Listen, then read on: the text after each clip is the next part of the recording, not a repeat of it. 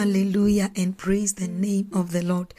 This is yet another day that we are talking about salvation, and I believe that we are learning a lot, even as we learn about the salvation of Christ, even as we continue to prepare ourselves to go out there and win souls for Christ. We will be equipped with the word of God, and I believe that we are getting to learn. I am also learning a lot. And I believe that we are becoming soul winners in the name of Jesus.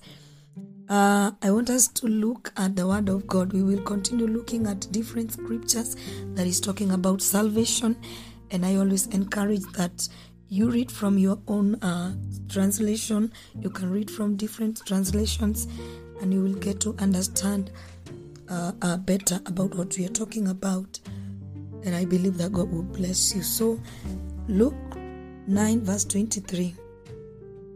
The Bible says, I am reading from NIV, New International Version. It says, then he said to them all, if anyone would come after me, he must deny himself and take up his cross daily and follow me.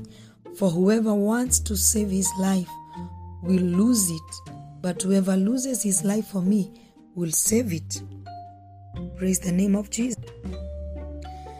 Verse 25 says, what good is it for a man to gain the whole world and yet lose his very own self? The Bible is talking about the decision of following Christ. Now we have been talking about who salvation is meant for. We said, what is the time of salvation? We said this is the time of salvation. And we said that Jesus is the source of salvation. And now we are here looking at who should follow Christ. And the Bible is telling us very clearly that whoever wants to follow him must do this and this. And what are the requirements of following Jesus? Now that you have become a disciple of Christ, now that you have received the free gift of salvation, now that you have believed in your heart, now that you have confessed with your mouth that Christ is the Lord, that he died, he resurrected, and he's now seated at the right hand of God the Father, what is expected of you now that you have become a follower of Christ? This is what the Bible is telling us, that whoever now comes to him must deny himself and take up his cross daily and follow Jesus.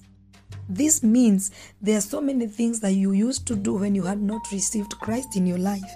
There are so many places you used to go when you had not confessed Christ. There are associations you were in. There are things you could do. You know, there is company you could hang out with. But now, following Christ is costly. Following Christ means you leave everything that the old self was doing, because now you have become a new being in Christ Jesus. The Bible says when we receive him, that we became new creation, we become new creature. So that is to say that now, because you have become a follower of Christ, you are supposed to do that which Christ could do if he was in your place. If Jesus could not hang out with non-believers, if Jesus could not go out gossiping, if Jesus could, whatever Jesus could do, and he is the Son of God, and he cannot sin because in him there is no sin. That is what we are expected to live. That is what we are expected to do, because now we have become one with Christ. Becoming one with Christ, that means that we do that which is in the will of the Father. The Bible says in the book of John repeatedly, and Jesus kept on telling the disciples that I do not do anything that I have not seen my Father do, because him and Father was one. And he was telling the disciples, now because I have become one with you, you are in me and I am in the Father.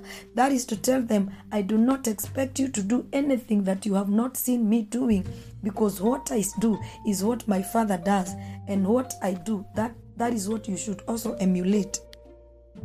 I know this is not an easy one, it is such a challenge to us, even to those who have been in salvation, because the Bible says that you should take up your cross daily, follow him daily. That is to say, every day. It is a day of carrying the cross. Every day is a day of crucifying the flesh. Every day, the Bible says, it is Paul who says that I crucify my flesh daily. So a journey of salvation is a daily walk with God. It is a daily commitment. It is a daily decision to follow Jesus and to say, because I believed him and I accepted him and I confessed him, that I will not hold on to what I used to do. I will follow the paths of God. I will do that which God expects me to do. By the grace of God, it is not by power, neither by might, but by the Spirit of the living God.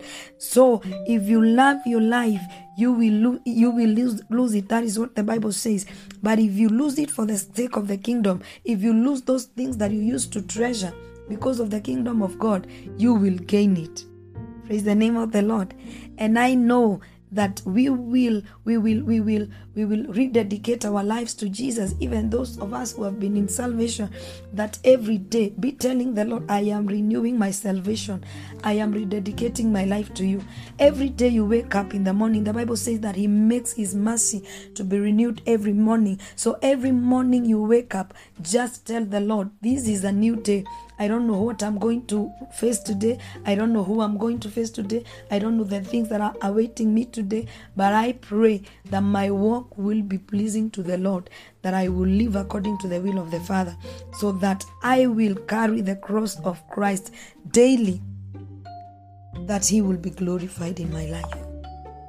We shall continue looking at salvation, and this is Anita Flo on behalf of Pastor Lucy Painter with Daily Insights. And I believe we are getting blessed. God bless you and do you good. Shalom, shalom.